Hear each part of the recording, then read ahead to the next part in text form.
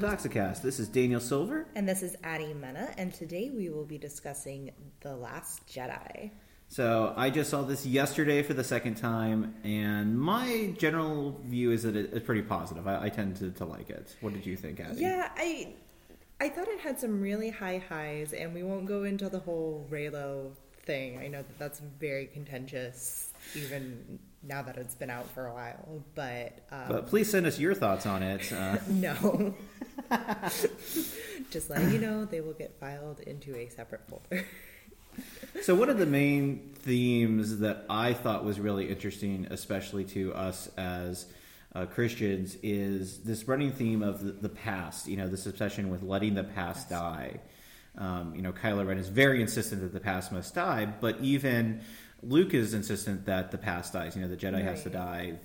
And everyone seems kind of the theme of the movie is letting the past die and letting this new generation take place. Right, but it doesn't really seem so. There's a couple of different ways that you can go about it, and I like that one of them that Luke brings up is in that final fight with Kylo Ren, where he talks about how Han Solo is always going to be with him because he killed him, and he's going to be carrying that guilt with him his whole life, and therefore the past can't die. And the idea that the past dying, like, what does that actually mean? Does it mean the past will be forgotten? Does it mean that the practices are going to be forgotten? It seems to be kind of nebulous, but yet it's this pervading theme throughout the entirety of the movie.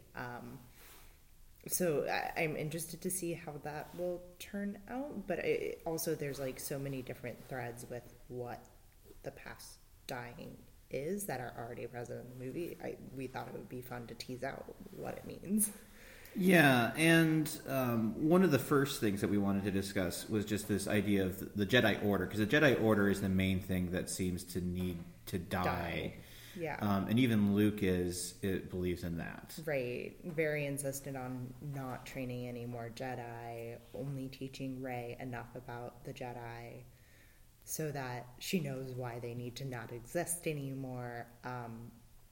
And then there's, of course, the very famous Yoda and Luke sitting by the tree with all of the Jedi text, and they all just go up in flames in very Yoda fashion. And I thought that was really interesting to me because this idea that we actually have text of the Jedi, like that's an idea that we didn't see necessarily in the original trilogy, right. And the prequel kind of hinted at it with the Jedi library, but we didn't know that there were like these actual texts. Right. And that's kind of interesting to us as Christians, and specifically Orthodox and Catholic, in what is our relationship as a religion to these texts that we have. What is our relationship to the Bible and to like other writings of the Apostolic Fathers? Right. And also, like, how does that relate to practice? I mean, so much of what we've seen of the Jedi so far has been related to practice and to meditation / prayer and to sort of this religious code that they live by. It's kind of been interesting over the course of Rogue One and this movie to start to see other aspects of, okay, what does the Force look like, and what does Force belief look like with somebody who's not essentially a monk? What does it look like for Jyn Erso? And what does it mean for there to be texts of the Force, essentially. And it's really interesting because, in the Rebellion, you've always had, even in the original ones, this kind of benediction whenever something's about to happen, may the Force be with you. And with your spirit. And what we really see in The Last Jedi is we see this kind of larger expansion of Jedi as almost a religion of sorts that people, even who aren't Jedi, can still be members of. We saw this in Rogue One, where we had those two characters who were the monks, protectors, guardians of the temple, and it's kind of interesting, some Guardians of the Wills, I believe. Yeah, and it's really fascinating.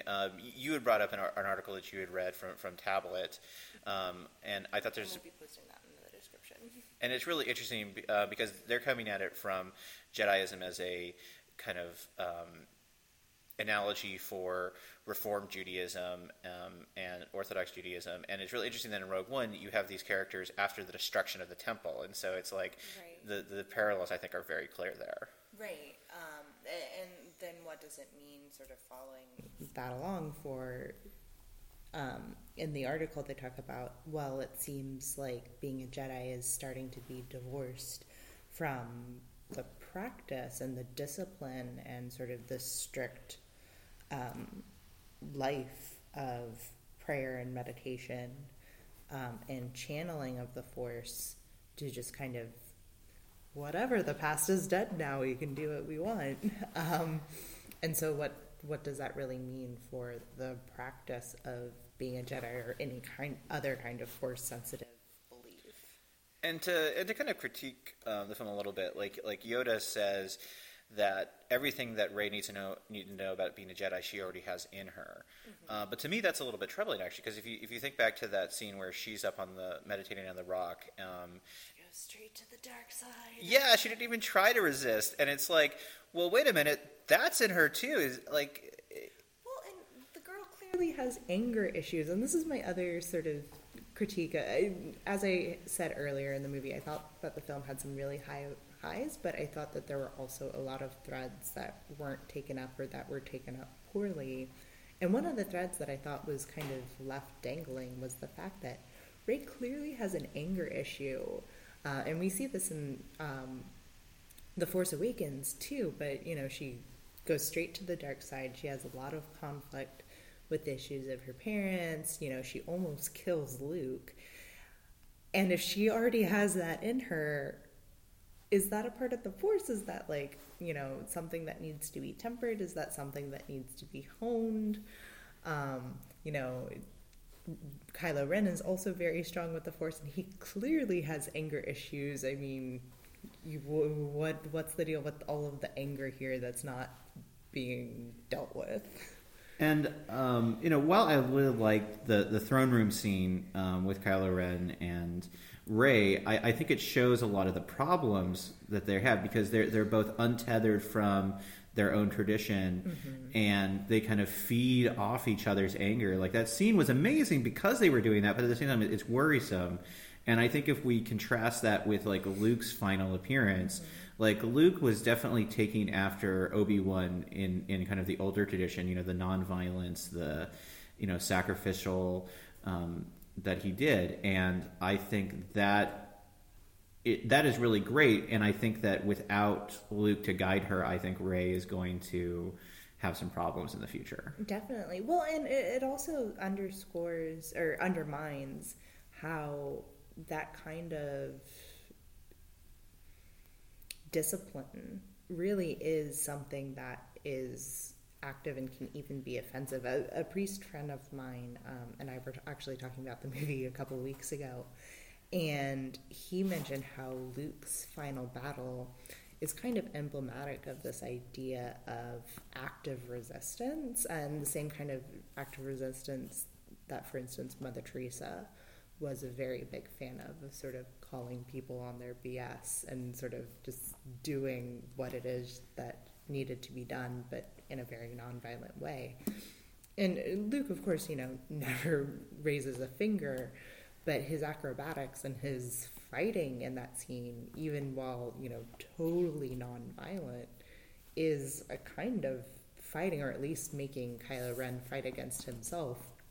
And it's something that it very much is missing from the throne room scene, as awesomely well shot as it was and as beautifully choreographed it was. I have to give props there. It, was kind of unbalanced. And if the film kind of seems to be going in this trajectory of, gray Jedi, light and dark being balanced, that the Clone Wars has played with, and that the prequels kind of played with, and that the whole Darth Vader arc kind of played with, if this is where they're going with what really is the Kylo Ren story, as much as the story is about Rey too, it's ultimately, I think, going to be about whether or not Kylo Ren gets redeemed.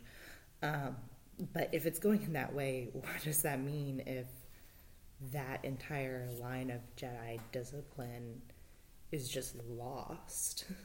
Yeah, and if it just becomes kind of more about themselves and self-discovery, then I think they're going to run into some problems. When Yoda appears to Luke, he talks about the purpose of being a master is for your students to grow beyond you. But there's still that need to grow with a master. Right. Like growing beyond that master means you didn't need that master in the first place. And that actually reminds me of this great C.S. Lewis quote, actually. And he talking about the Word of God and kind of the Bible, he says, it is Christ himself, not the Bible, who is the true Word of God. The Bible, read in the right spirit and with the guidance of good teachers, will bring us to him.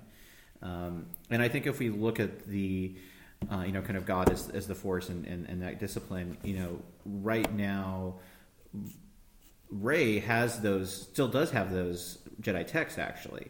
And so she's going to be reading those, but imagine if we as Christians, we airdropped like some Bibles into an area where people had never... what? The penguins in Antarctica. Yes. And these penguins started reading the Bible like just by themselves. They would have no idea. I think about in Acts with the Ethiopian who was trying to read the Bible by himself and had to get guidance by it. This is, you can't just read these texts and go on what you know in your heart to be right. You have to have that guidance. Right. And honestly, and this is us coming out as apostolic Christians, and please, we want to hear feedback. But at least from our perspectives and our traditions, the importance of a tradition here, and again, what does it mean if a tradition is totally abolished? Yeah, and for us, it's about that remembrance of the past. My priest has always told us, we are people who remember, and so we have all of these things where we're remembering people from the past, we're remembering the saints, we're remembering the apostolic fathers, and we're reading them, and we're reading these texts. And that's the thing, like I have friends who are not Orthodox or Catholic who read these ancient fathers, but they're reading them out of context. And so they're like, oh, these are really neat, but they're not getting that full context. They're not getting everything from that they could be. Yeah, definitely. But something that's really interesting with the Jedi Order is that... and the getting rid of the entire tradition anyway, is that... and sorry for cutting you off, is that it's also Luke and Yoda kind of admitting the epic flaws and the epic failure of the Jedi up to this point. Yeah, which is something that a lot of the films, or almost none of the films, were willing to admit. Like Obi-Wan never really admits his kind of failings in the prequels, and even Yoda is not... kind of glances over that and doesn't talk about that. Like the trilogy, the original trilogy almost has this kind of unspoken shame that Yoda and Obi-Wan have that they never fully tell Luke about. Right. Yeah, it's like kind of left in hints and glimpses, and we kind of see how this epic shame is lived out in the Clone Wars series. But nobody ever discusses the fact that they messed up big time until this movie. Yeah, and Luke in that scene is just lays it out very clearly. They're like, the Jedi Order trained Darth Vader, the Jedi Order allowed Darth Sidious to rise to power, and it really fits into the larger theme of The Last Jedi, which is failure, actually, because everyone in this movie fails at what they're trying to do.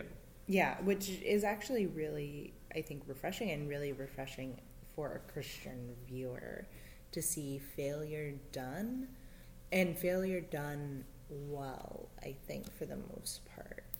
Yeah, because, talking about kind of our past and remembrance of the past, when we look at the life of the saints, which are kind of our Jedi of the past, if you will, they didn't live perfect lives. They had failures, and they were willing to admit that. And a lot of their stories were about the redemption of their characters.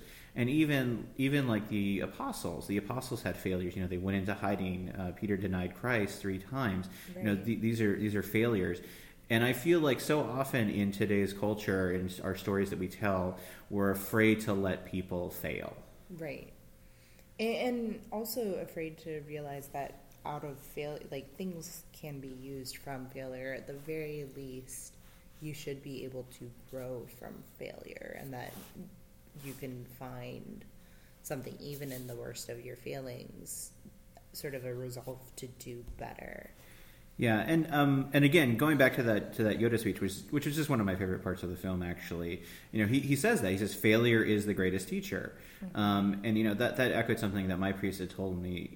After I converted and I was living the Orthodox life, and I kept failing, and he said that the whole thing is to keep getting up and trying again. And my priest actually quoted Yoda at that point. Do or do not do, there is no try. And so Yoda's been informing my spiritual life for quite a while now. But yeah, no, I think that's right, though, and that even in an act of contrition after confession, that unless you die in a car crash 5 minutes after leaving the confessional, heaven forbid, that you're going to sin again, but yet you vow to avoid sin and to sin no more. You're going to fail, but that's not the point. It's to keep on trying and to keep on doing and to get better. And I think that that's something that we see in most of the characters, or at least glimpses of it, throughout the film, which it'll be interesting to see how this is picked up in the next movie, but it made for a really satisfying and compelling second chapter in this trilogy, I thought. Yeah, it's really interesting, actually, with this trilogy, how much is dependent upon the next film in the series, actually, because it's only as good as how they pick up with it in the next thing, because they keep introducing these really amazing themes. Like, I felt like the first one, the theme of friendship was really kind of the main theme, which I was kind of disappointed they kind of did a little bit, but like most of the payoff with the friendship was at the end, because like Finn and Rey don't see each other till the end. Rey and Poe don't even meet until the last scene of the movie. And Finn and Poe's friendship, hey buddy, is only, given a very brief sort of interlude at the beginning, and then it's just kind of like, oh, and now we're on a mission and not going to actually be friends. So yeah, I feel like with these themes of failure and growth, I feel like they really have to capitalize on those in the next film. And so I'm a little worried about that. And we have so long to wait, because we have to suffer through this Han Solo film that's coming up next. Yeah, they're talking about letting the past die, but then they have all of these sort of pre-boots of Han Solo and of what happened before the Star Wars trilogy. So do we want the past to die or not? I don't know, we do. And talking of like character growth, like Han Solo had all of his character growth in New Hope. Like he can't have any character growth in this film. Right, unless like you're seeing sort of like a Breaking Bad-esque, sort of devolution of young innocent Han into the swashbuckling Indiana Jones type, which I guess is, since it's Harrison Ford, very fitting. But yeah, it's just like there's very little interesting movement that I think could happen there.